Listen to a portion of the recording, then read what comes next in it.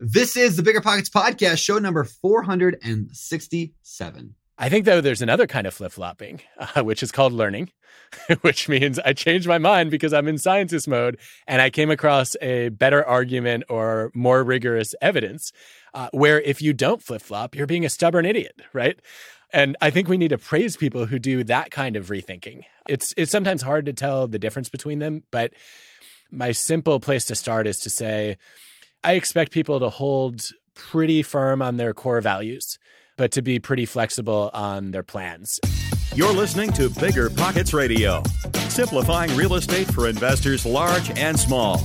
If you're here looking to learn about real estate investing without all the hype, you're in the right place.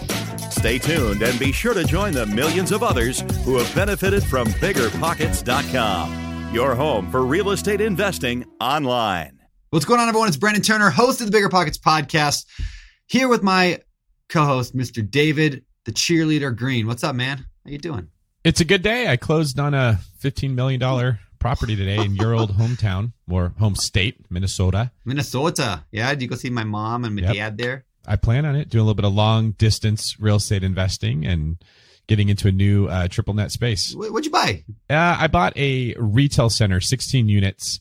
That's all triple net. It's my first time getting out of residential and into the triple net space, and I bought it all myself. I typically don't do that many partners, so let's hope that the world doesn't come to an end or that area doesn't burn to the ground, and everything should be good. What I like about what you did is like the thing that has always worried me about triple net lease, and there's ways around this. I don't want to say you shouldn't do it because of this, but the thing that's always worried me is like if you have like a one tenant, like you're renting to like a whatever, a Starbucks, and then Starbucks is like, you know what, we're going to close up shop here. Yes, they have leases and all that, but if you couldn't get it re-rented for a year or two, like that would just like, as an average person who doesn't have a lot of money, like me, that would have been terrible for like all my life. I always thought it was horrible. But now today I'm like, like I could do that. But what's even more impressive, what you did is you bought like a 16 unit retail center, triple net. So it's just like having a multifamily versus single family. If somebody leaves, you can afford to do it just fine. So good job, man. Yeah, and you got to make sure you're in a good area. That was a big piece of it. It's a good area. All the tenants were making payments all the way through COVID. In fact, several of them renewed their lease during the COVID period. So I did everything I could to try to make sure it's a good buy. And I think in the next couple months, I'll be making some videos that sort of highlight how I did the deal, why I did the deal, what the tax advantages are the deal. And if anybody has any questions about it, they can hit me up on Bigger Pockets through the email system or on Instagram, and I'll connect them with my CPA, and maybe they can do something similar. Very cool, man. Well, appreciate it. Cool stuff. Well, with that said, let's get on to today's quick tip. Today's guest on the show is named Adam Grant. He's written a lot of good books, but today we're specifically talking about one of his books, and it is called Think Again. So the quick tip is pick up a copy of Think Again. It's really good. I think it's super good, but it's really good for especially real estate investors in a changing economy, in a changing world where we don't know what next year looks like. And so it's all about broadening your mind to think bigger, to think differently, to challenge your assumptions and more. So that's today's quick tip, is pick up a copy of it wherever books are sold. Did you know that short and medium-term rentals often offer double the cash flow compared to long-term rentals? Well, it's true. And Rent to Retirement just made investing in them easier than before. Now you can buy fully turnkey short and medium-term rentals that are newly built or renovated, leased, and managed. Maximize your cash flow, appreciation, and equity while the Rent to Retirement team takes care of all of it for you. Plus, their creative financing options like interest rate buy-downs can get you a rate in the low fives. And their investor loans let you buy multiple properties with as little as 5% down. Not 20%, 5% down. But why buy with Rent to Retirement? They're investors just like you and me and rock one of the highest reputations across Bigger Pockets with more 5-star reviews than any other company on our site. And I think that's a pretty big deal. To learn more, visit renttoretirement.com. That's renttoretirement.com or text REI to 33777. Again, text REI 33777 to learn more about how you can get started investing in some of the best cash flow markets today. Buy low, sell high. Buy low, sell high. It's a simple concept, right? But not necessarily an easy concept. Right now, high interest rates have crushed the real estate market. Prices are falling and properties are available at a discount, which means Fundrise believes that now is the time to expand the Fundrise Flagship Fund's billion-dollar real estate portfolio. You can add the Fundrise Flagship Fund to your portfolio in minutes by visiting fundrise.com/pockets. Fundrise.com/pockets. Carefully consider the investment objectives, risks, charges, and expenses of the Fundrise Flagship Fund before investing. This and other information can be found in the fund's prospectus at fundrise.com/flagship. This is a paid advertisement. Every lender loves to talk about how easy it is to get a mortgage. Then, when it's time to fund your next deal, they ask for your full financials, your blood type, your mother's famous spaghetti recipe, and a map to the fountain of youth. Sound familiar? You got all that handy, right? Why not switch to a lender who actually makes qualifying for a loan easy? A lender like Host Financial. Host Financial takes the tedious tax returns, endless W-2s, and time-consuming financial requests out of the picture. Their light doc and common sense underwriting guidelines mean frictionless transactions every time. You'll even be able to use the actual or projected income of the short-term or long-term rental you're looking to purchase or pull equity out of. That's what lending built for investors looks like. So take the next step and grow your portfolio faster. Visit hostfinancial.com to request a quote in as fast as 60 seconds, which is faster than this ad. If not, it's pretty close. That's host, H-O-S-T, financial.com. Again, that's host, H-O-S-T, financial.com. And with that said, let's get on with today's show. So today's guest, as I mentioned, is Adam Grant. Adam is a best-selling author of books like Originals, which is a huge book, New York Times bestseller, another book called Give and Take, and then Think Again. So that's what we're going to be talking about today, all about this idea of thinking differently. So without further ado, I think we'll jump into the interview with Adam Grant. All right, Adam Grant, welcome to the Bigger Pockets podcast, man. It's an honor to have you here. The honor is all mine. Thanks for having me. This is a fun show because I feel like I want to start with just those who aren't watching this on YouTube, maybe can't see this, but I feel like my two guests here are like twin brothers. And I'm like the guy who took your guys' hair and just put it on the bottom of my face. So this is an honor for that reason as well. So let's get into your story a little bit. First of all, before we get into the book and the stuff you've written and the concepts and all that stuff, you as a person, what do you do? I mean, you're an organizational psychologist. Am I saying that correctly? Guilty as charged. What does an organizational psychologist do? Okay, I can't cure your OCD. Okay. I'm probably not going to be helpful with organizing your closet either. What I do is I study how to make work not suck. So I take all the principles of psychology and I try to figure out how to make jobs more meaningful and motivating, how to make teams more creative and cultures more collaborative. How did that become like your interest? You know, how did that become the fire in your belly? You're like, I'm going to go follow that instead of like being a rock star. Because I could see you being a 90s rock star or something like that. I could have seen that, but it didn't go that route. Just a Billy Corgan reference? Did you just Billy Corgan him? No, we could have a band here. So why organizational psychology? I have no rhythm, as I found out when I was in high school and college. I was a diver. And, you're supposed to have a good rhythm on a springboard. And one day my coach brought a metronome to practice and after 2 years gave up. He said, you're humanly incapable of rhythm. You move like Frankenstein. Like, this is not going to work.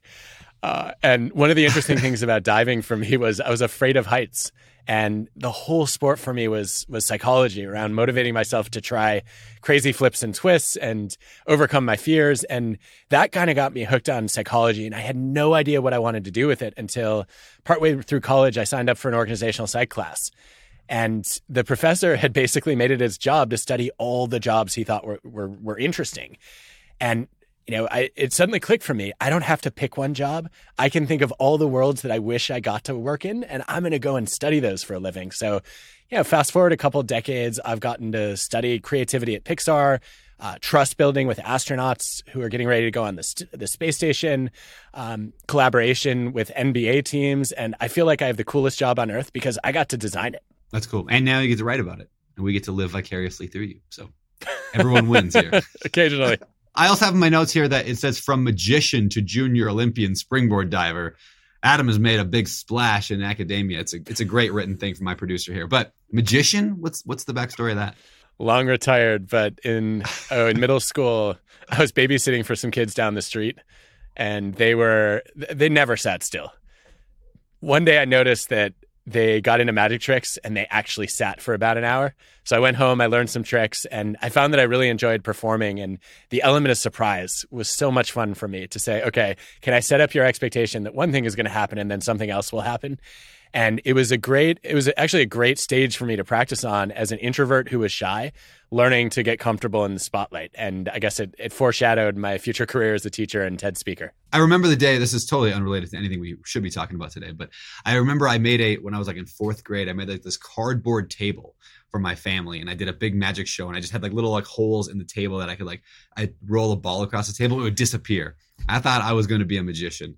And then I don't know, my parents told me I was stupid and they left, and it was just kidding. It wasn't that bad. But I think you made a good choice, Brandon. A good choice. There's that Family Guy line that magicians are at the very bottom of the hierarchy of entertainers, only above mimes. I did do some miming and some balloon animals also at a nursing home when I was in high school. So it's all good. Let's go back to you, because this is getting weird.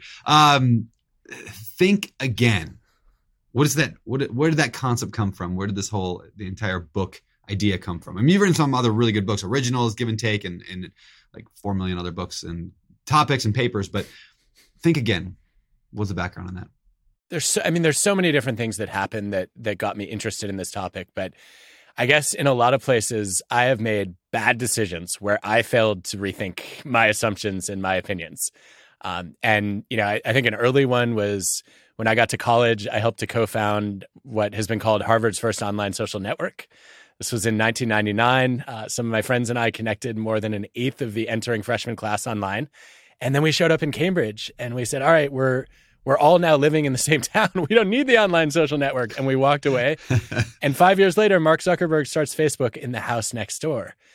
And it never even occurred to me, right, that this was more than a hobby, that it could be a business, that it might be interesting to people who were adults as opposed to college kids. And, that was a big failure of rethinking. And then about a decade later, I was teaching my first class at Wharton, and one of my students pitched me on investing in his eyewear startup. And he said, I'm going to sell glasses on the internet. I was like, that is never going to work. And today, Warby Parker is a unicorn, and I was very late to that party. Okay. So this idea of rethinking, we're basically talking about challenging our like fundamental beliefs that we start with. In fact, I took a quote out of the book here. It says, this book is an invitation to let go of knowledge and opinions that are no longer serving you well, and to anchor your sense of self in flexibility rather than consistency. If you can master the art of rethinking, I believe you'll be better positioned for success at work and happiness in life. And I thought that was such a good summary of what the entire book is. So people don't have to read the book anymore. So we're good. Let's just close up shop now and get out of here. No, so I want to start by I guess we've already started. I want to continue by talking about firefighters for a minute here. The story that you begin the book with is about some firefighters. Can you talk to us about that? Yeah, it's a classic tragic story about the Mann Gulch fire, where there's this fire that gets out of control, and these elite wildland firefighters, they're called smoke jumpers, literally parachute in to try to put it out. And very quickly they discover that this is a race for their lives. The fire is basically moving very quickly uphill, and if they don't start running immediately, they're not going to survive. And a couple of things happen that I think are just devastating during that race for their lives. The first one is that the foreman, this guy Wagner Dodge, all of a sudden stops and he bends over in the grass. And the other firefighters look at him like he is insane. What is he doing? We're running for our lives. And he actually takes a matchbook out of his pocket and starts to light a match. Like, what, you're running from a fire. Why are you starting a fire? Nobody can figure it out. Everybody ignores him. It turns out that he's improvised. He has completely rethought what a fire is in that situation. That instead of saying a fire is a source of danger, he rethinks it as maybe a source of safety. And he builds himself what's called an escape fire. By burning all the grass on the ground, there's nothing for the major wildfire to burn over. And he essentially lays down in the charred ashes and survives for the next 15 minutes, letting the fire burn right over him. So that's the first moment of rethinking, which is incredible. And if you stop there, right, rethinking is not something I have the genius to do. To improvise in that moment and figure out that you could save your life by lighting a fire as an escape from the bigger fire, that's just insane, right? Then there's another failure of rethinking, which is they get a call to drop their tools. He gives an order to drop their tools, and most of the firefighters don't. They run carrying 20-pound axes and packs, and later investigators calculate that dropping their tools could have made the difference between life and death. And it's such a poignant metaphor, because their assumption during their training and their experience is that they use their tools to do their job, which is to fight fires, and also sometimes to save their lives. And now to rethink your tools as the thing that might kill you, really hard to do. And I think that, in that story is obviously a failure of people to rethink their basic assumptions, but it's also a failure of the foreman to get his team to rethink their assumptions, to get them to, survive in the escape fire or to drop their tools. Both of those failures happen. And ultimately, most of the firefighters die. Only the foreman and 2 who barely managed to outrun the fire make it out alive. That is a really good metaphor for just life in general. We cling to these things so often, like this is how it's done, or this is how it always has been done. We do a lot of real estate investing, so we buy a lot of properties, and real estate's been pretty standard. I don't know what you can say, like it hasn't changed a whole lot in the last few hundred years, but the last decade it's changed dramatically. And a lot of things are going differently now. So that's why, I thought this was so important to bring up, is let's rethink how this stuff is done. So I want to get into a little bit about the preacher, prosecutor, politician, and then there's one other one in there that we can talk about, that I'll let you kind of introduce those concepts. So how does that look? Yeah. So my colleague, Phil Tetlock, discovered that there are these 3 mindsets that a lot of us get stuck in that can prevent us from thinking again. Preacher mode is basically, I've found the truth and I'm trying to spread it. Prosecutor mode is I'm trying to win an argument and prove my case. And if we just stop there, if you're preaching and prosecuting, you're not going to rethink what you believe because you're right and other people are wrong. They're the ones who need to change their minds. And then politician mode is a little bit different. It's about trying to win the approval of an audience by campaigning and lobbying. And the problem with that one is you might tell people what they want to hear, but odds are you're not really changing what you think deep down or doing much to convince them to rethink what they believe. Yeah. And I think what's so interesting about this to me is I have never been a preacher. I didn't go to law school. I can't stand politics. And yet I catch myself slipping into these modes. My biggest vice, as you know, is prosecutor mode. I feel like it's when somebody is wrong, I feel like it's my moral responsibility to correct them. And it doesn't win anyone over. It actually leads me to lose, but it's really hard for me to avoid. Is that where the logic bully, the story of the logic bully comes in? Yeah. I thank you for reminding me. I had a former student who accused me of being a logic bully. And at first I thought it was a compliment. I'm like, yeah, that's my job as a social scientist to bombard you with facts and reasons and data until you change your mind to the correct opinion. And it was not a compliment, right? I wasn't actually listening to her and learning from her and being open-minded. And I also wasn't giving her a chance to take ownership of some of the ideas I was presenting and really think about, well, why might this be true for me or relevant to me? And logic bully is the worst version of my prosecutor mindset. I think every husband out there has also experienced this idea. I'll tell my wife, just this is why, let me give you all the data and the reasons why I'm right. And for some weird reason, it never convinces her. I don't know. So strange how that happens to all of us. I have a back and forth now that's pretty typical, especially since Think Again came out, where I'll launch into an argument and my wife will say, logic bully. Yep. I'm like, oh, I'm doing it again. I didn't even know I was doing it. I was so into the ideas and the argument that it never occurred to me that not everyone is excited to have a 3.5-hour debate about nothing. So what's the alternative? Preacher, prosecutor, politician. What's the fourth? Well, I think a good alternative is to think like a scientist. And when I say that, I don't mean you should go out and buy a telescope or a microscope. You don't even have to have a white lab coat, although I do think we could use a few more Bill Nyes in the world. But when I say think like a scientist, I mean value humility over pride and curiosity over conviction. Don't let your ideas become your identity. Thinking like a scientist means that when you have an opinion, it's just a hunch. It's a hypothesis waiting to be tested. And you want to do the experiment or the A/B test to figure out whether you're right or not. And that means you actually have to look for reasons why you might be wrong, not just the reasons why you must be right. That you have to listen to ideas that make you think hard, not just the ones that make you feel good. And you have to surround yourself with people who challenge your thought process, not just the ones who agree with your conclusions. Well, David, I don't want to hog the mic the whole time. Anything you want to jump in and cover before I move on to sort of ask Adam, like, how do you see some of these philosophies and mindsets applying to entrepreneurs in particular? Okay, so let's start with thinking like a scientist. There's an amazing experiment that was done with Italian entrepreneurs. They're all pre-revenue, and they take a 3 to 4 month crash course in how to start and run a business. What they don't know is that half of them have been randomly assigned to a control group, and half of them have been randomly assigned to learn to think like scientists. They don't get any different information. They're just told, put on the goggles of a scientist and see the world that way. So your company strategy, just a theory. When you talk to customers, great way to develop specific hypotheses. And then when you launch your product or your service, that's just an experiment to test your hypotheses. Over the next year, the entrepreneurs who are randomly assigned to think like scientists, on average, bring in more than 40 times the revenue of the control group.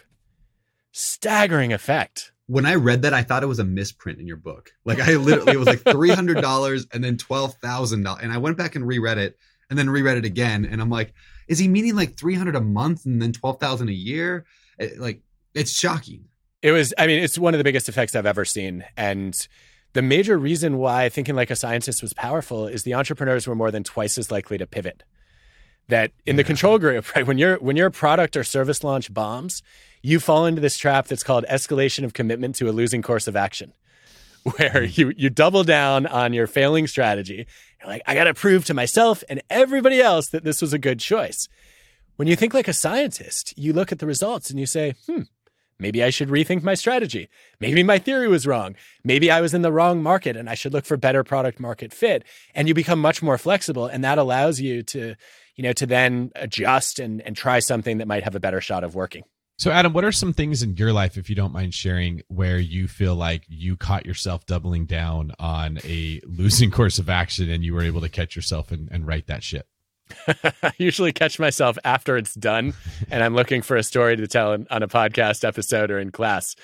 A time where I've caught it. Let's see. Oh, I actually have one. I didn't catch it on my own, but with the help of somebody knowledgeable.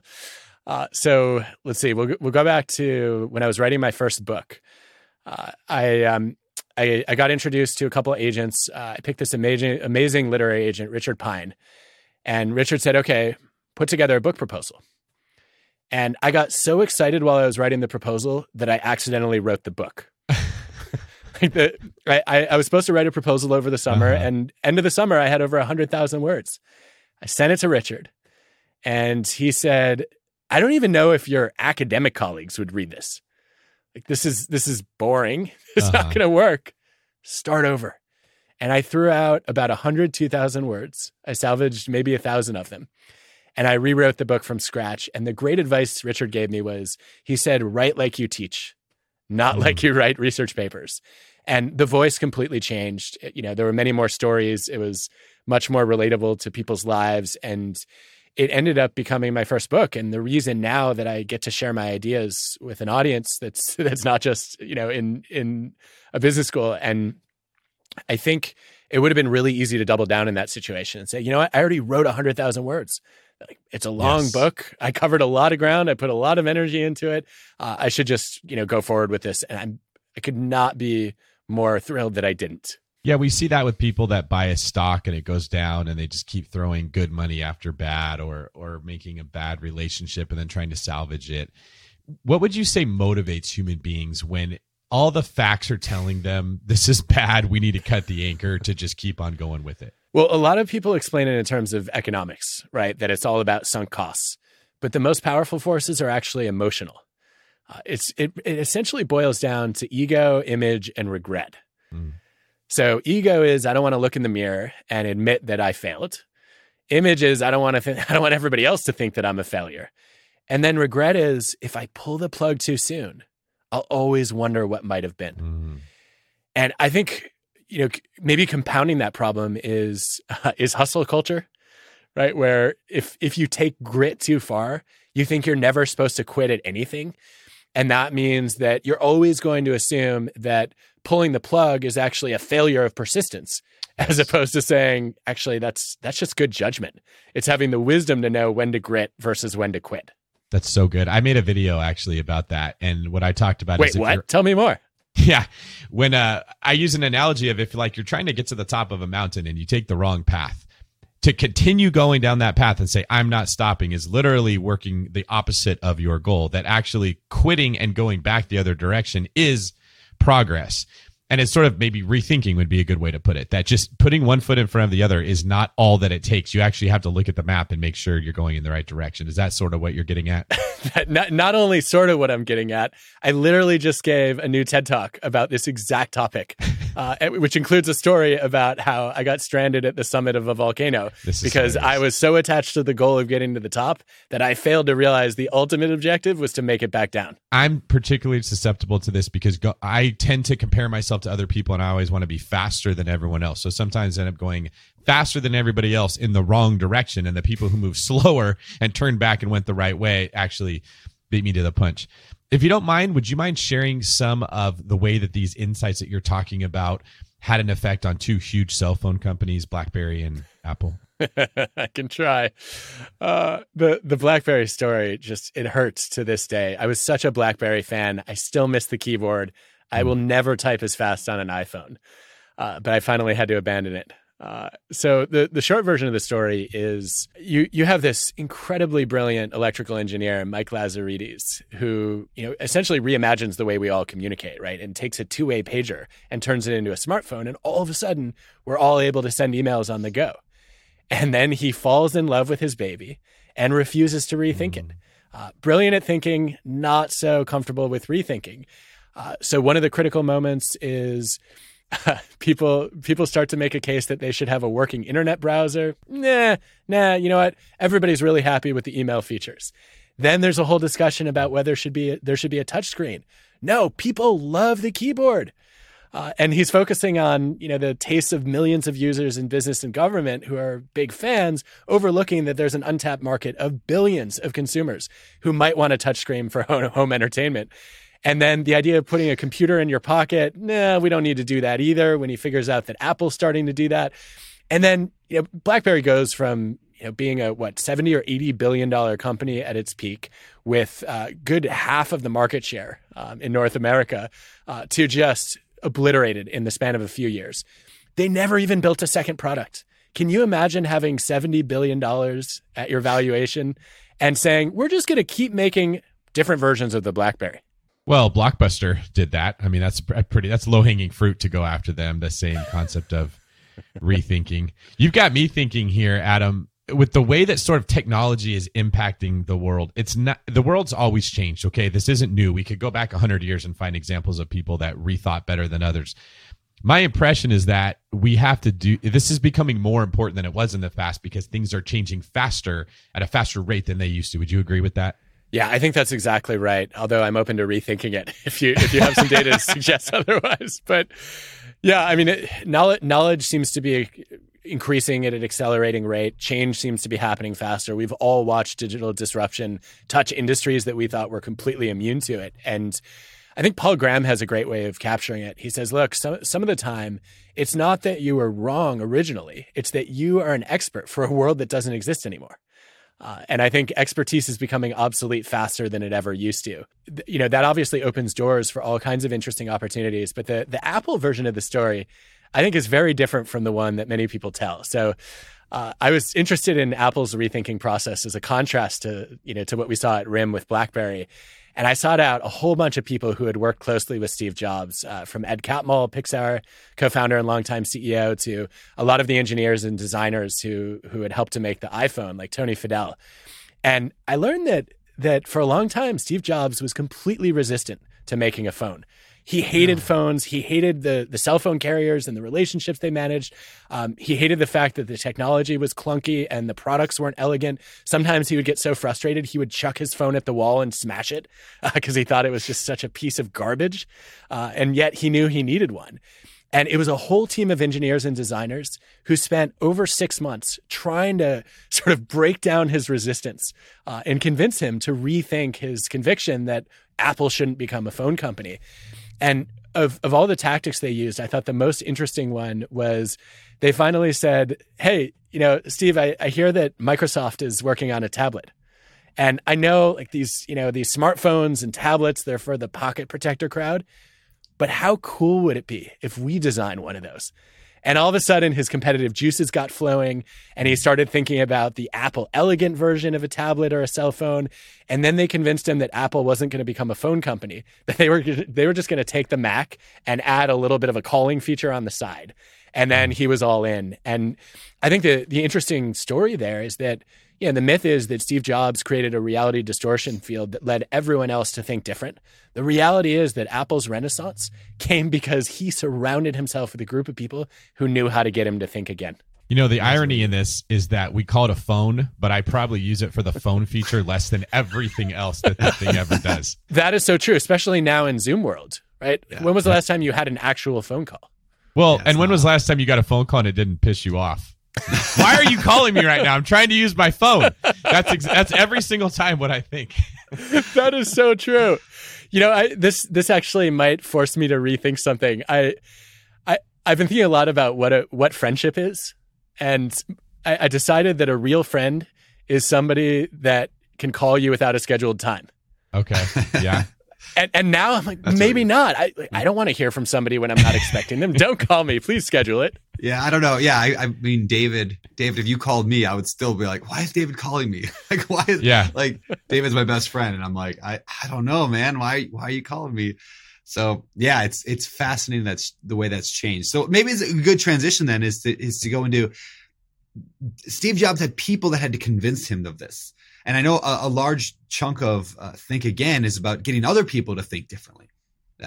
Whether it's negotiation, we're in real estate, right? So negotiations are life. Like so much of what we do is trying to get other people on board, whether it's, hey, you should put money in my real estate deal, or hey, you should sell me your property, or whatever. So how do we convince other people to rethink their thoughts? What have you found there? Well, I think the mistake I've always made in logic bully mode is just to give as many reasons as possible.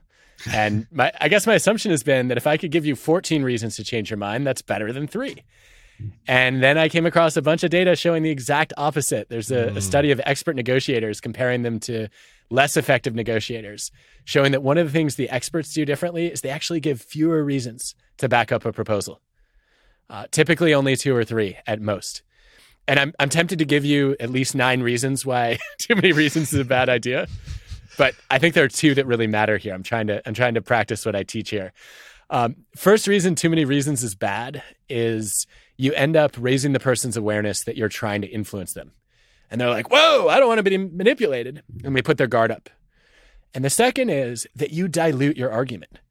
That if somebody does not want to say yes, or they don't want to open their mind to your point of view, if you give them 8 reasons, they'll just pick the least compelling one and throw out the whole case. Whereas if you just lead with your 1 or 2 strongest, it's a little bit harder for them to find an excuse to say no. And then what I've started doing now is just coming in and saying, look, here's the reason that I think this is a compelling idea. What do you think of this? What do you see as the pros of my argument and the cons of my argument? And then I actually get to learn something from their reaction. And then I can pick from my basket of reasons the one that might actually be relevant to their values and interests. Cause them to realize on their own that their argument might not be as strong as what they thought it was when they have to defend it. And I think that's such a key point of what you're saying, Adam, because it's always tempting to try to use our own force to overcome the resistance of the person that sees the situation different than we do. But then, like you said, they just look for a chink in our armor. They focus on the chink. They ignore the rest of the armor. But when they're the ones who have to explain why they think you're wrong or how their solution would work, they become aware of their own flaws, which may be stronger than yours. Do you want to expand on that a little bit, like what you've learned and what you talk about in the book? Yeah, David, I think it's such an important point, and it's something that I was never taught to do, even after working as a negotiator and teaching negotiations. The turning point for me was I met an entrepreneur named Rufus Griscom, and Rufus had done something that I'd never seen in startup pitches.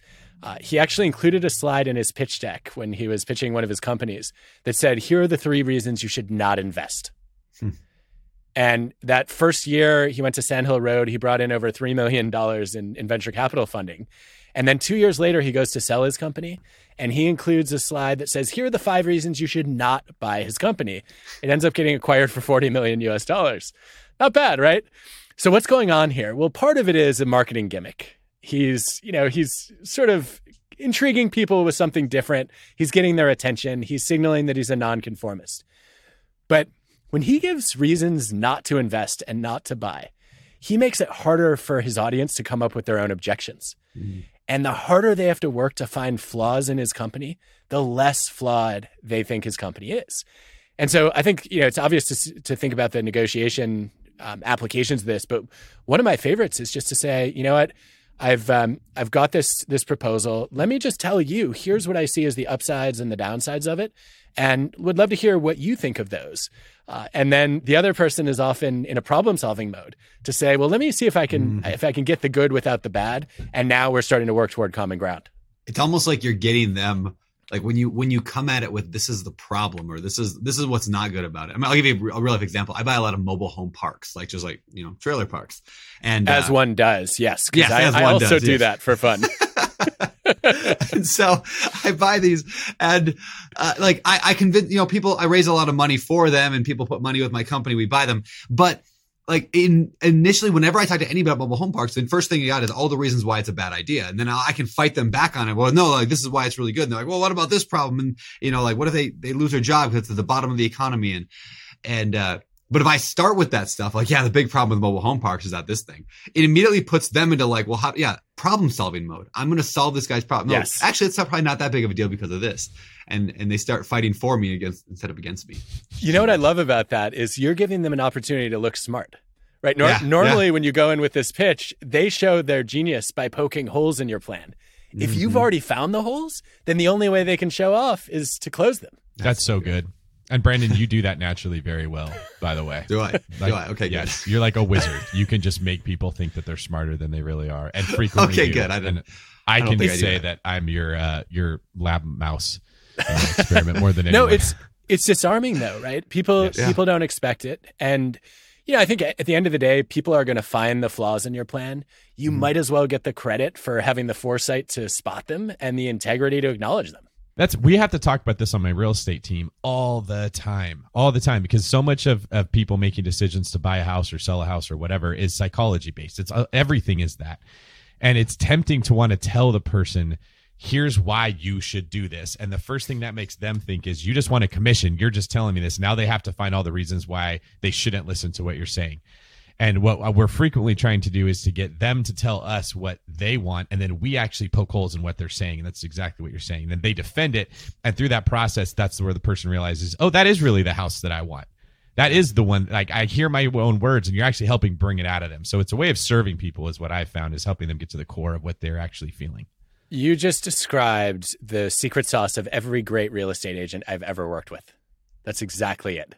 That's what makes David a good agent. David's he's a humble guy, but he's one of the best real estate agents in the country. And he kills it. And it's not because, and I've always said this about you, David, actually, when talking about you with other people, it's not because David's good at being a real estate agent, like filling out paperwork and listing a house. Well, that's a backhanded compliment.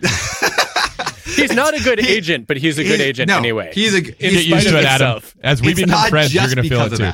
No, but I would say I will get in a car with David, and we'll be driving together somewhere, and he'll take a call with a client. And the way he communicates to these clients, I will pull the car over and grab my phone and record him, because it's so good what he's the psychology that goes into what he does. Because he never fights them. David, you never argue with them. You never fight them on their thoughts. You just maneuver them, and you get them fighting against you. I don't know what you do. It's like magic. I don't know. Maybe that's because you were a cop at one point. Well, Adam's basically explaining it. What I love about Adam's book and Adam's your philosophies is you're taking what the person does naturally well and explaining to the world, this is how it works. And I feel like people in Adam's position are actually more important to humanity than just a Michael Jordan, where nobody else in the world could be a Michael Jordan, right? You ask Tiger Woods, how do you putt like that? He doesn't know. He just does it. But Adam breaks it down so that we can all become better. Well, I appreciate that, but I have to push back because, one, if there's no MJ or Tiger, then I have nothing to study and learn from and explain. True.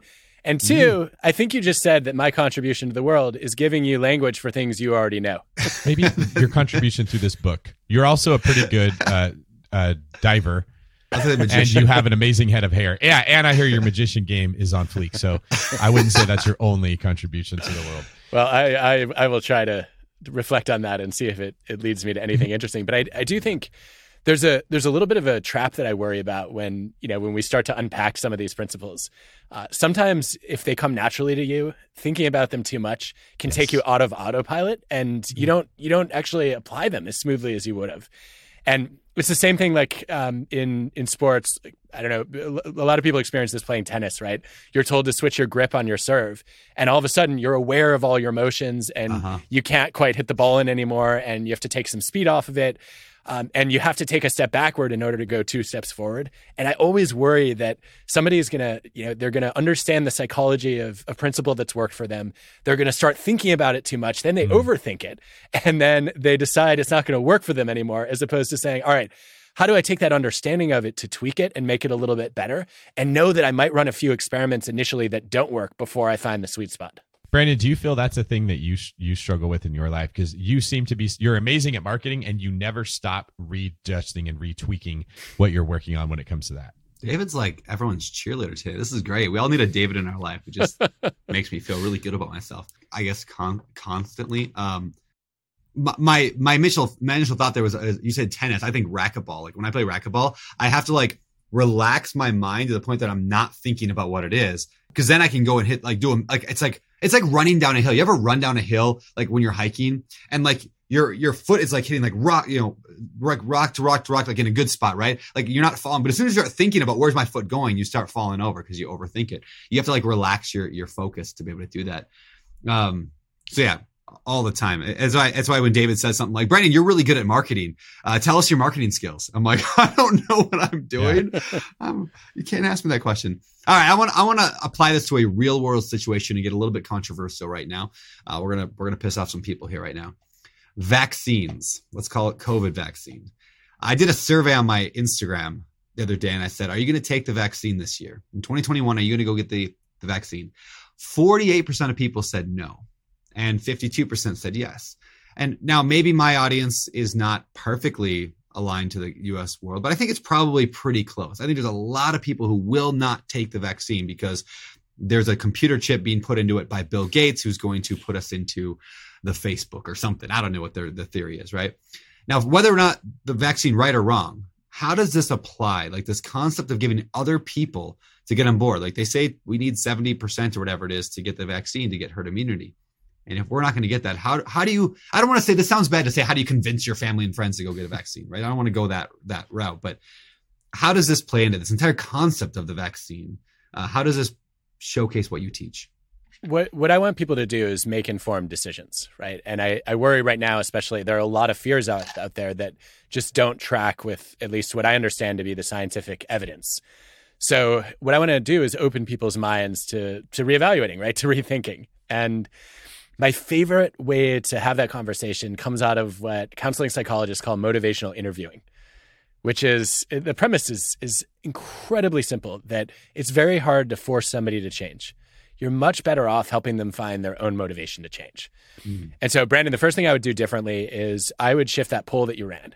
And instead of asking, are you going to get the vaccine this year? I would say, what are the odds that you get the vaccine this year? I don't want you to commit to a yes or no. I want you to recognize your own ambivalence. Very few people will say 0%, right? I tried this with a friend who's extremely opposed to vaccines, hasn't had his children get any, has told me many times, I will never let someone inject something into my body. And the first time I ever had what I think was a reasonable, open-minded conversation with him was when I said, what is your lifetime probability of getting a COVID vaccine? And he said, it's pretty low. And I was shocked. I said, what do you mean it's not zero? Like, of course it's going to be zero. And he said, well, you don't know what will change in the future. You know, he said, if COVID had 100% fatality rate and, a 10x transmission rate, I might as well roll the dice. Or, if I'm worried about the long-term risks of it, which at that time we had less evidence about than we do now, he said, maybe when I'm 85 years old, I'm not worried about that anymore. And all of a sudden what I realized was he was committing to being open-minded. And I think that's what motivational interviewing is about, right? Asking people about their own reasons to stay the course and their own reasons to change. And then showing humility and curiosity, right? I don't know what's going to change your mind, but I would just be eager to understand what it is that, might shift you. So my next question for him was, well, okay, it's how low is it, right? And he finally said, I don't know, maybe 0.5%, 1% at most. I said, what conditions would change that? What would lead you to raise your probability? And then he started spelling out what would need to happen to convince him that the benefits of a vaccine would outweigh the costs. And all of a sudden, we're having a rational, evidence-based conversation. And then we can start to track the data. And if one of those conditions changes, he might actually consider it. Now, did I change his mind that day? No. Did I have a better discussion with him than I've ever had in the past? Yeah. And I think that's probably where I would start. That's really good. Passive income without the property headache? It's possible. There's a way to invest passively in real estate and get monthly income without any tenants, maintenance, or property management. The Wealthy have been doing this for years, and if you're an accredited or high net worth investor, you too can collect cash flow without the headaches that come from owning rentals. How? By investing in a private real estate fund with PPR Capital Management. PPR's co-founder Dave Van Horn wrote the book on real estate note investing for BP. But he's not just investing in notes. Dave and his team also have an extensive background in commercial real estate. And with PPR Capital Management, they're strategically investing in both notes and commercial real estate nationwide. With over $500 million in assets under management, PPR has provided individuals with a steady source of truly passive income since 2007 without ever missing a payment. Check them out at investwithppr.com. Again, if you're looking to get monthly passive income from an experienced team with a strong track record, go to investwithppr.com today. Always find what you love and love what you find at Total Wine & More. With so many great bottles to choose from at the lowest price, it's easy to find your favorite Cabernet, Chardonnay, or maybe you're more of a whiskey drinker. Well, one of their single barrel bourbons is sure to please. With a little help from one of their friendly guides, find the perfect bottle that's just right for you. Hosting friends or family and don't have time to shop in store? Well, that's no problem because Total Wine & More makes it easy to get everything you need for any occasion with curbside pickup and delivery. But you know what the best thing about shopping at Total Wine & More is? That every bottle comes with the confidence of knowing you just found something amazing. With the lowest prices for over 30 years, find what you love and love what you find only at Total Wine & More. Visit TotalWine.com to learn more. That's TotalWine.com. Curbside pickup and delivery available in most areas. Spirits not sold in Virginia and North Carolina. Drink responsibly. B21.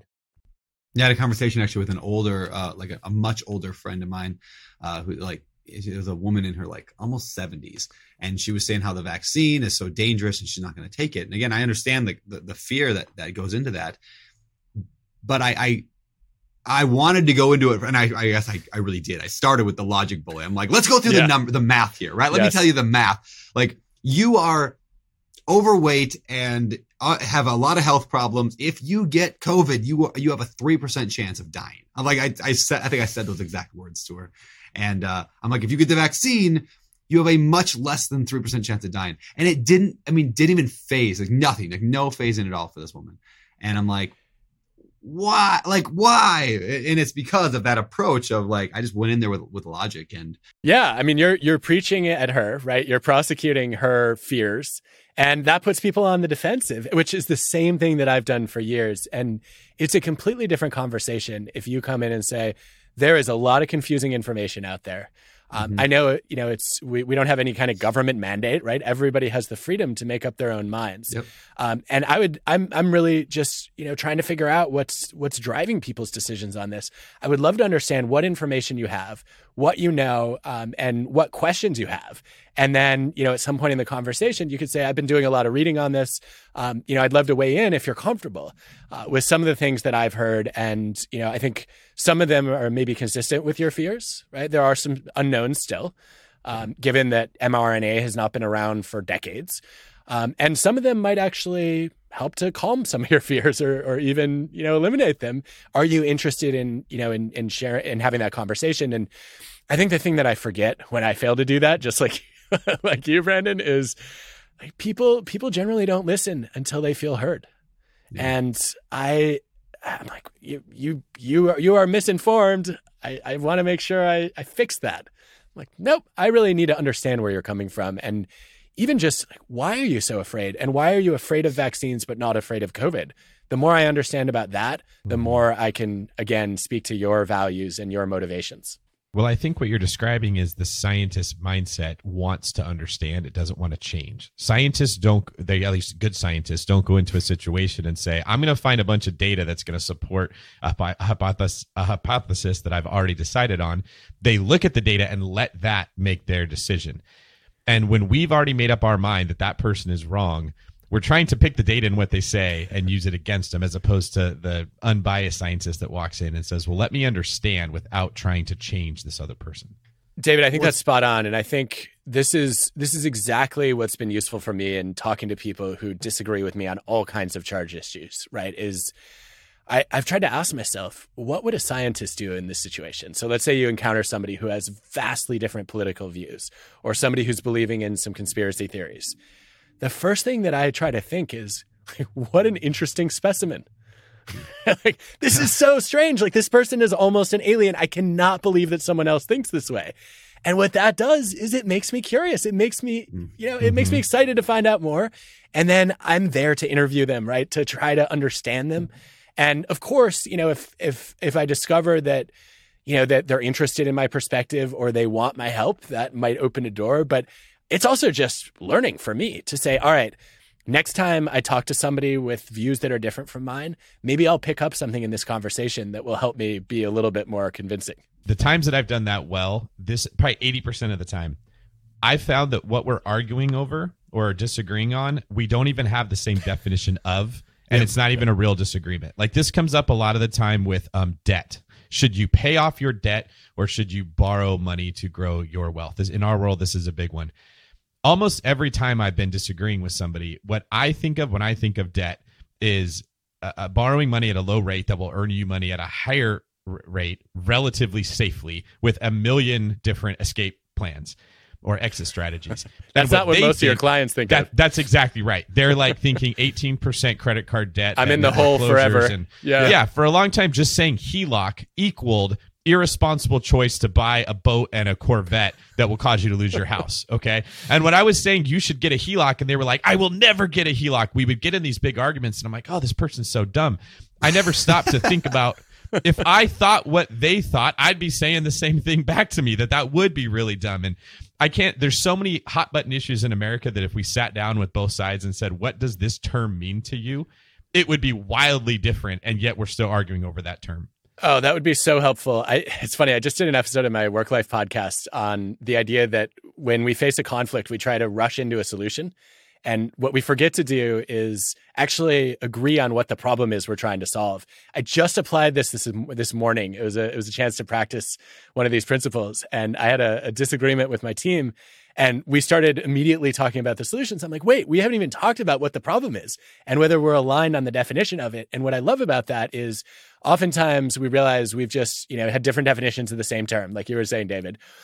Or we've just failed to realize that we haven't even practiced any consensus building or alignment.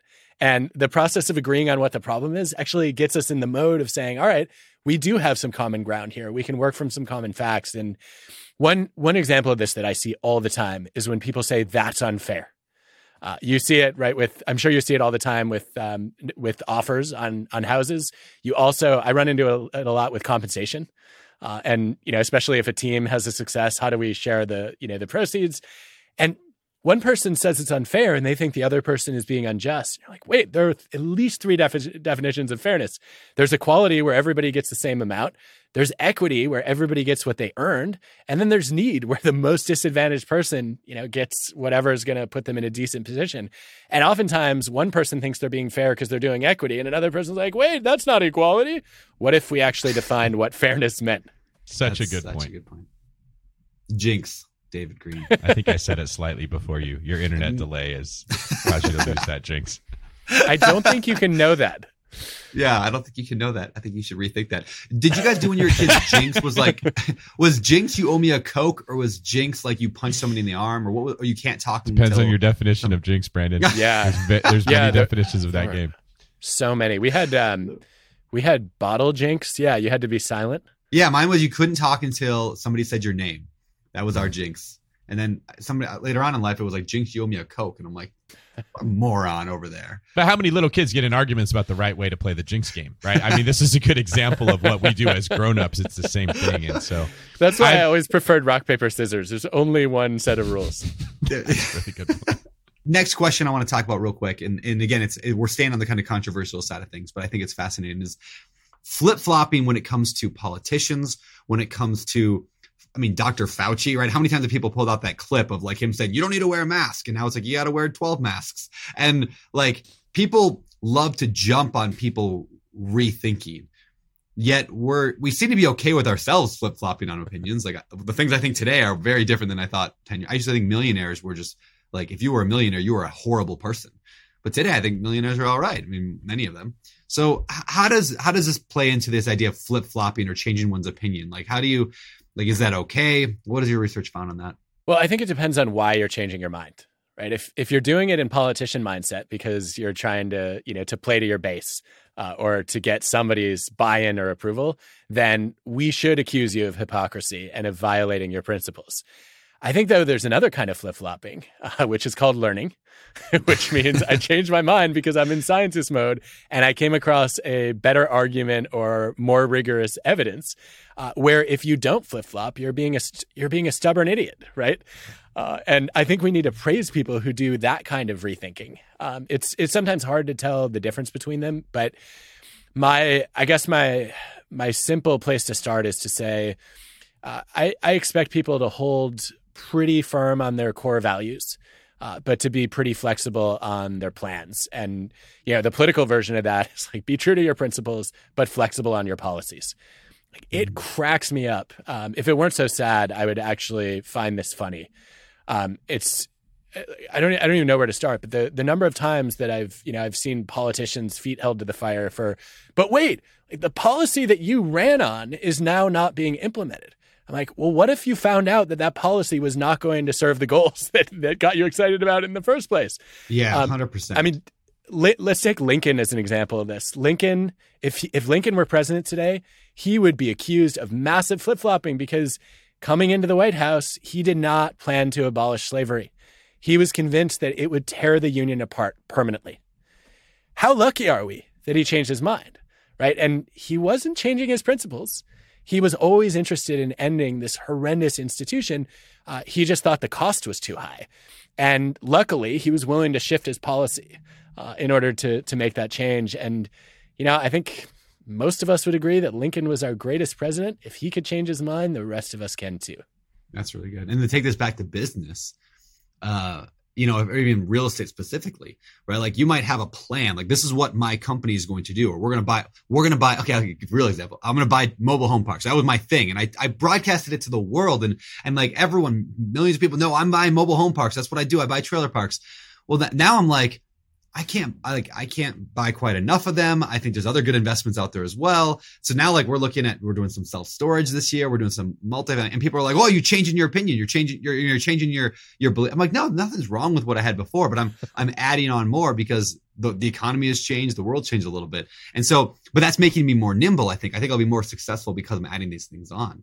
And so just anything, if you're beginning, you want to, like, if the value is, I want financial independence, or I want to not have to work for the man for the next 80 years of my life and then retire on Social Security. That's the value. The policy can change throughout life. This is, the real estate world much better than I do, but I see this in every industry. Like, people this is an escalation of commitment problem, right? You have a strategy. You're like, well, the strategy that made sense for your US launch may not apply to China, right? And then the strategy that made sense 6 years ago may not be relevant today. And, I just think about this in personal life too, that if you could rewind the clock, like, if you grew up in the 1700s, imagine all the ridiculous opinions you would have. There are going to be people 100 years from now who look at us that way. And so we might want to be a little bit more humble about the things we're sure are true and right.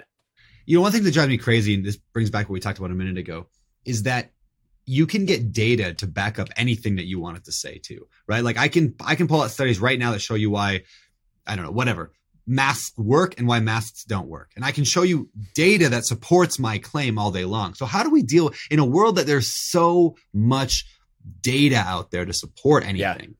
Right? Like how do we handle that? And how do we stay humble and get humility that things could change in that world? Well, scientists actually have a good set of rules around how to do this. We agree on the methods before we look at the results. So, and I've done this. If we want to go back to the vaccine debate for a second, one of the things I've done that's been extremely productive with some of my friends who are fearful of them is to say, let's talk through what a well-designed, rigorous study would look like. So obviously it needs to be a double-blind, randomized controlled trial. Okay, you're worried about, pharma maybe leading to biases or manipulation of data. Let's get an independent team of scientists who have tenure. Let's start to talk through how we could mitigate against all the factors that you're afraid of. And then once we agree on the design, you have to believe what the experiment shows because you've already decided that you would trust what comes out of it. So I think that's something we could do in a lot of parts of life, right? You have to agree on the standards of logic or on the standards of evidence before you know what the outcome is. And one of the other things I might recommend, this comes from the world of super forecasters. I think you guys are familiar with this, but I think these people are so interesting. They compete in tournaments to try to predict future events, like who's going to win the next World Cup or the next presidential election. And one of the things that typical forecasters do is they imagine what the future is going to look like, and then they formulate a prediction and a strategy around that. Super forecasters, they imagine 7 or 8 possible futures, and then they choose the strategy that has the best chance of working in several of them, which means it's more robust. And then they say, all right, I might be wrong about a bunch of these, and they make a list of conditions that would change their mind. And by listing those conditions up front, they're holding themselves accountable and staying honest. Is this why everybody, I mean, everybody is a strong word, but pretty much everybody was wrong about Donald Trump back in 2016? Everybody, I feel like, had Hillary for that thing. And like, good or bad, I'm not trying to get political with it, but it was shocking how many people were wrong on that. Is that because they all looked at it what they wanted and they were bringing that bias into it?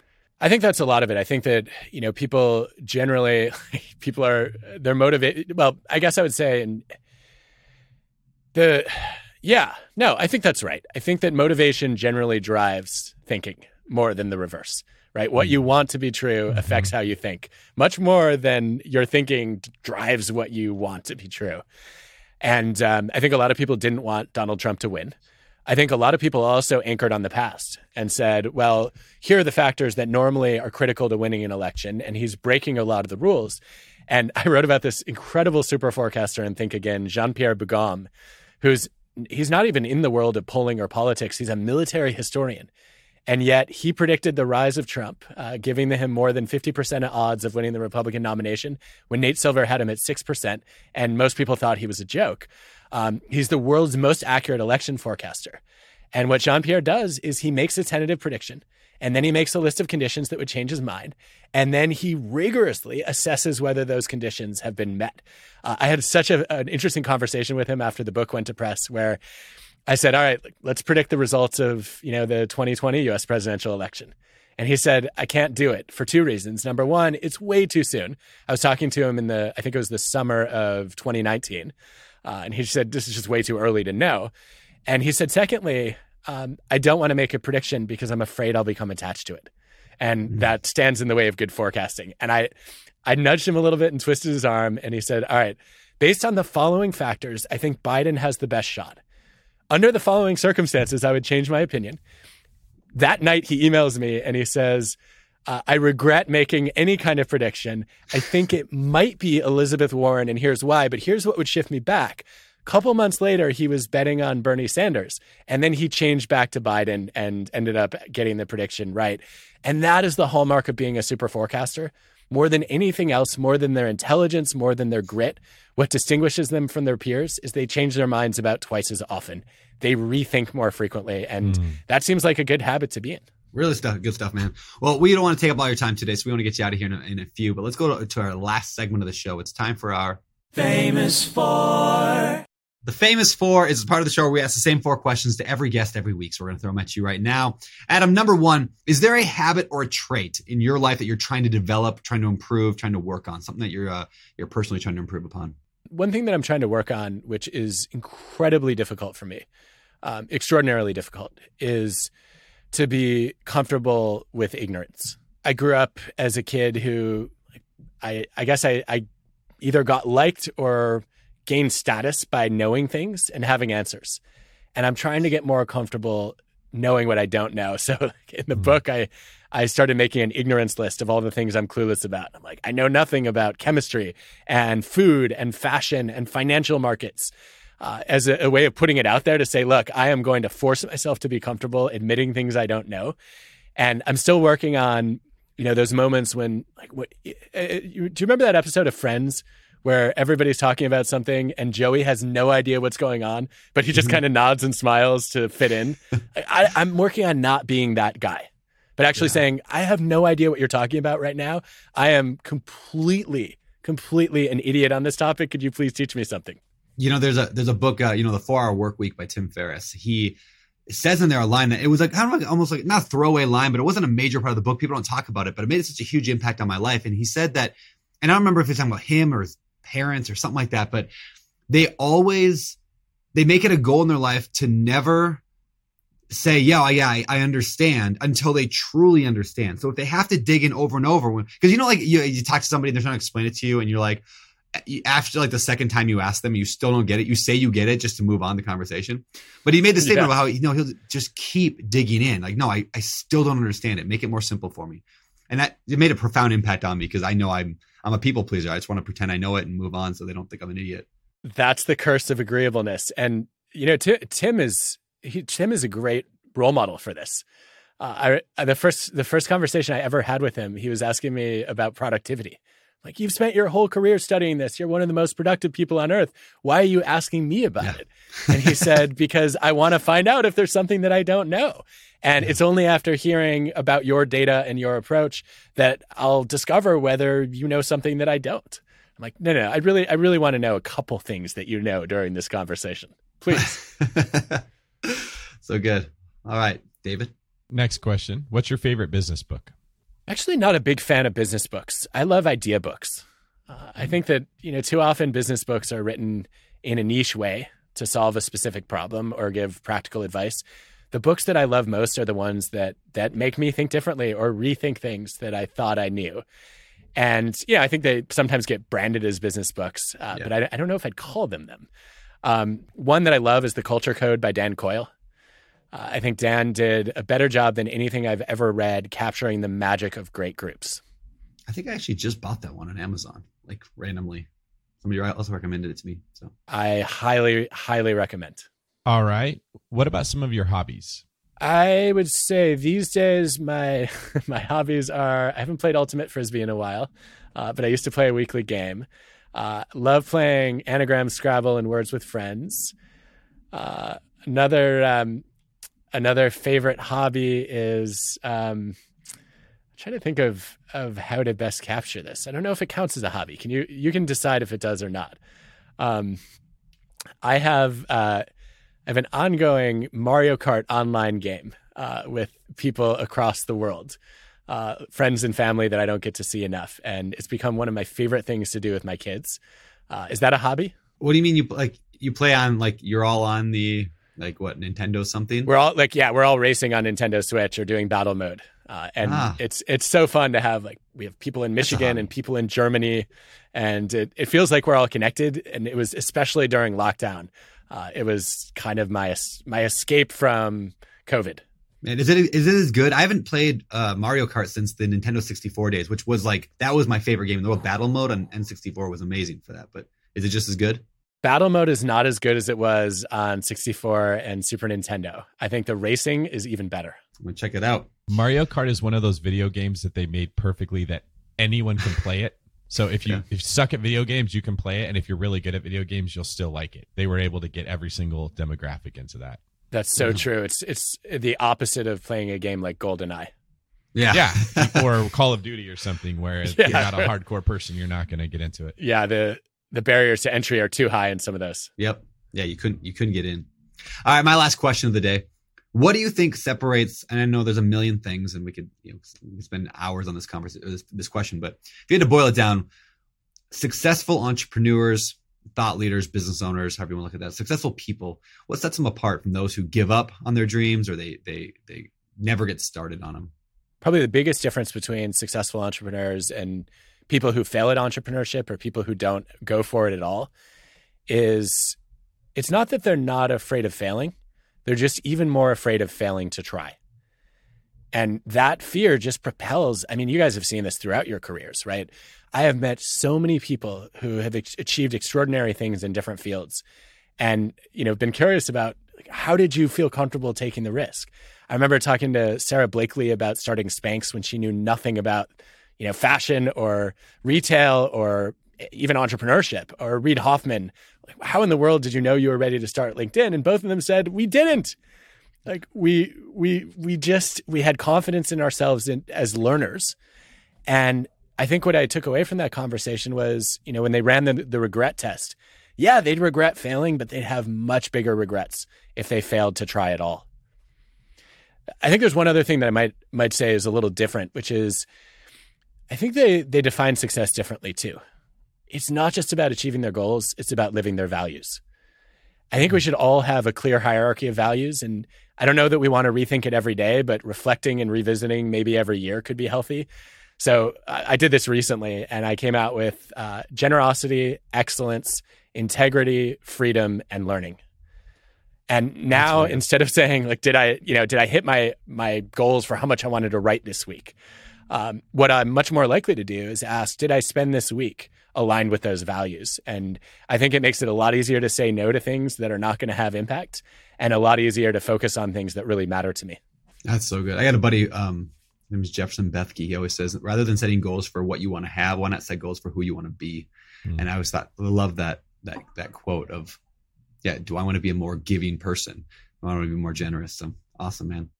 Well, thank you for joining us today. This has been phenomenal. I love it. I'll let David ask the last question, but really, really appreciate having you here. And book's amazing. So I'll let you talk about that as well in a minute. I hope you don't rethink that. But I do want to ask before we go, having read the book, what's something I should rethink?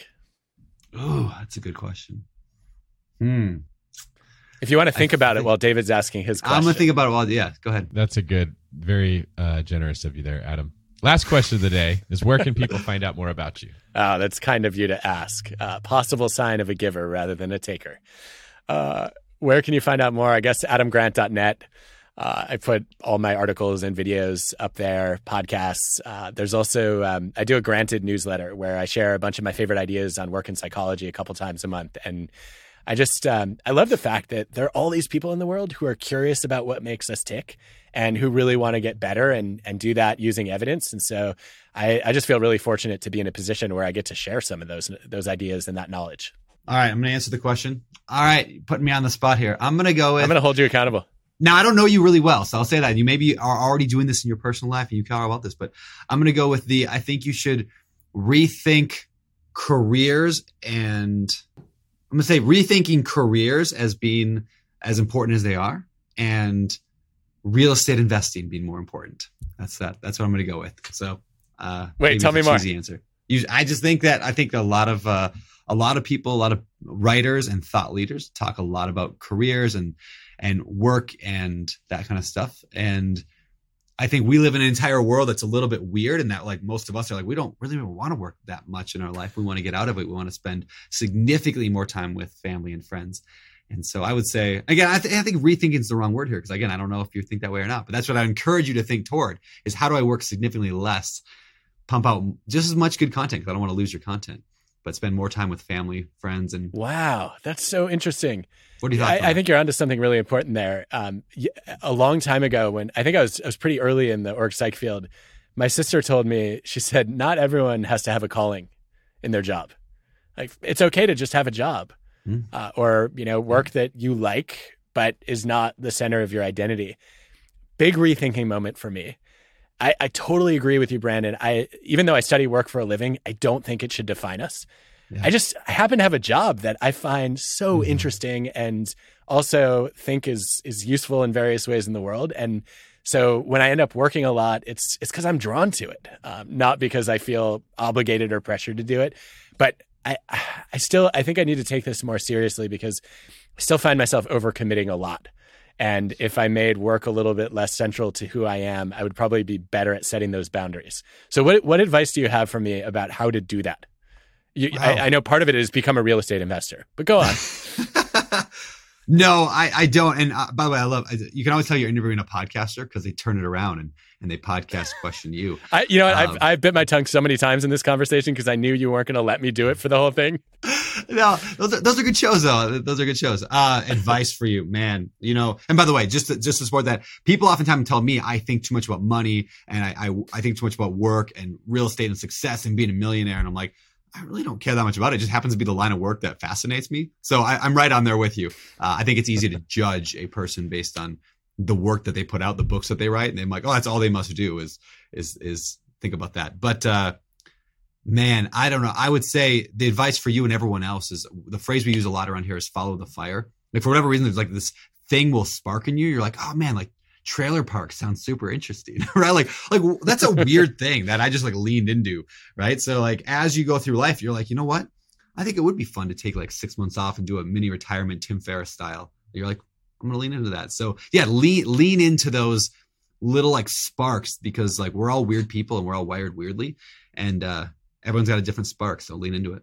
I love that. It makes me wonder about the micro version of that. I was just talking with Ricardo Semler, who had this crazy experiment at Semco in Brazil, where among many things he did that I never thought would ever happen in a workplace, he gave people the chance to just give up 10% of their salary to buy back a day a week at work.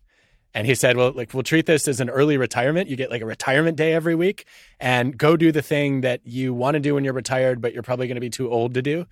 And people have loved it. I'm like, why don't we do that? I'd be great. I'd love to have a 4-day work week in any team I work with.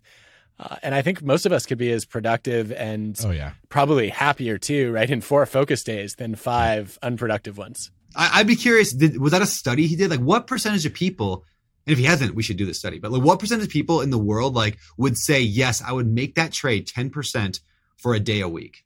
That's a great question. I don't know. I know he gave the opportunity to, they have 19,000 employees across a bunch of countries. Yeah. I know a lot of people took him up on it and they were thinking it was going to be people in their 40s and 50s, 20s and 30s.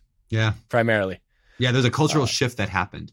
I bet to go back to that question, like I bet you 99% of our audience would 100% say, I mean, like 99% of them would say in a heartbeat, yes, I would take that 10% drop for an extra day. Maybe not 90%, a lot of them, Well, you have a whole audience of people who are running organizations of various sizes, right? Yeah. Like go run that experiment. Think like a scientist and say, all right, what's the worst that will happen?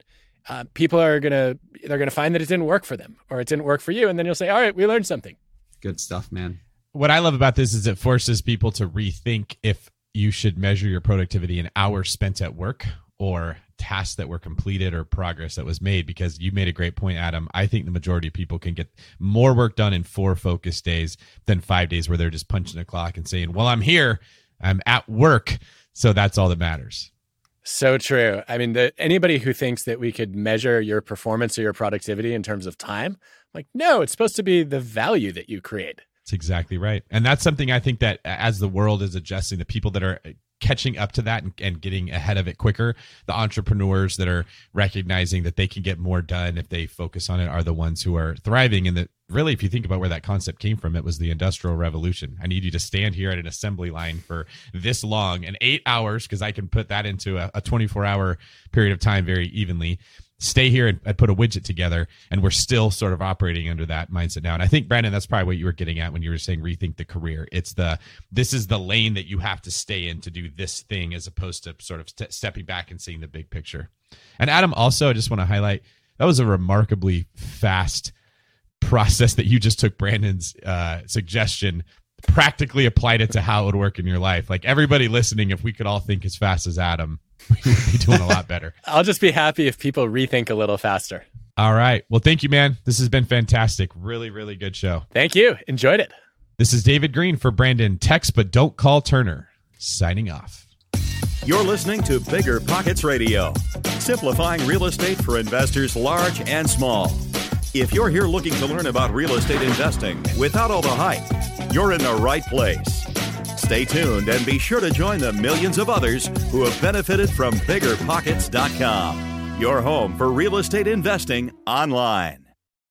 Braving the real estate investing journey on your own can be daunting. Doubts tend to creep up and stifle your ambition. Is this actually a good deal? Did you run the numbers right? What if you can't find a tenant? Can you even afford this place? What if you lose your job? Whatever you're going through, we've all been there. And guess what? The best way to overcome your doubts and hesitations is with a healthy dose of knowledge, networking, and accountability. And that's just what you'll find in our newly released 2024 summer boot camps. After these 8 action-packed weeks of step-by-step guidance from expert investors, weekly video modules, live Q&As, interactive assignments, and new friends to keep you accountable, you'll be ready to tackle your first or next deal with full confidence and expertise. Choose from the small multifamily, short-term rental, or rookie boot camps and register by April 12th for the lowest prices. Head on over to biggerpockets.com/enrollme today. That's biggerpockets.com/enrollme. The content of this podcast is for informational purposes only. Past performance is not indicative of future results, and all host and participant opinions are their own. Investment in any asset, real estate included, involves risk. Use your best judgment and consult with qualified advisors before investing. Only risk capital you can afford to lose. BiggerPockets LLC disclaims all liability for direct, indirect, consequential, or other damages arising from reliance upon information presented in this podcast.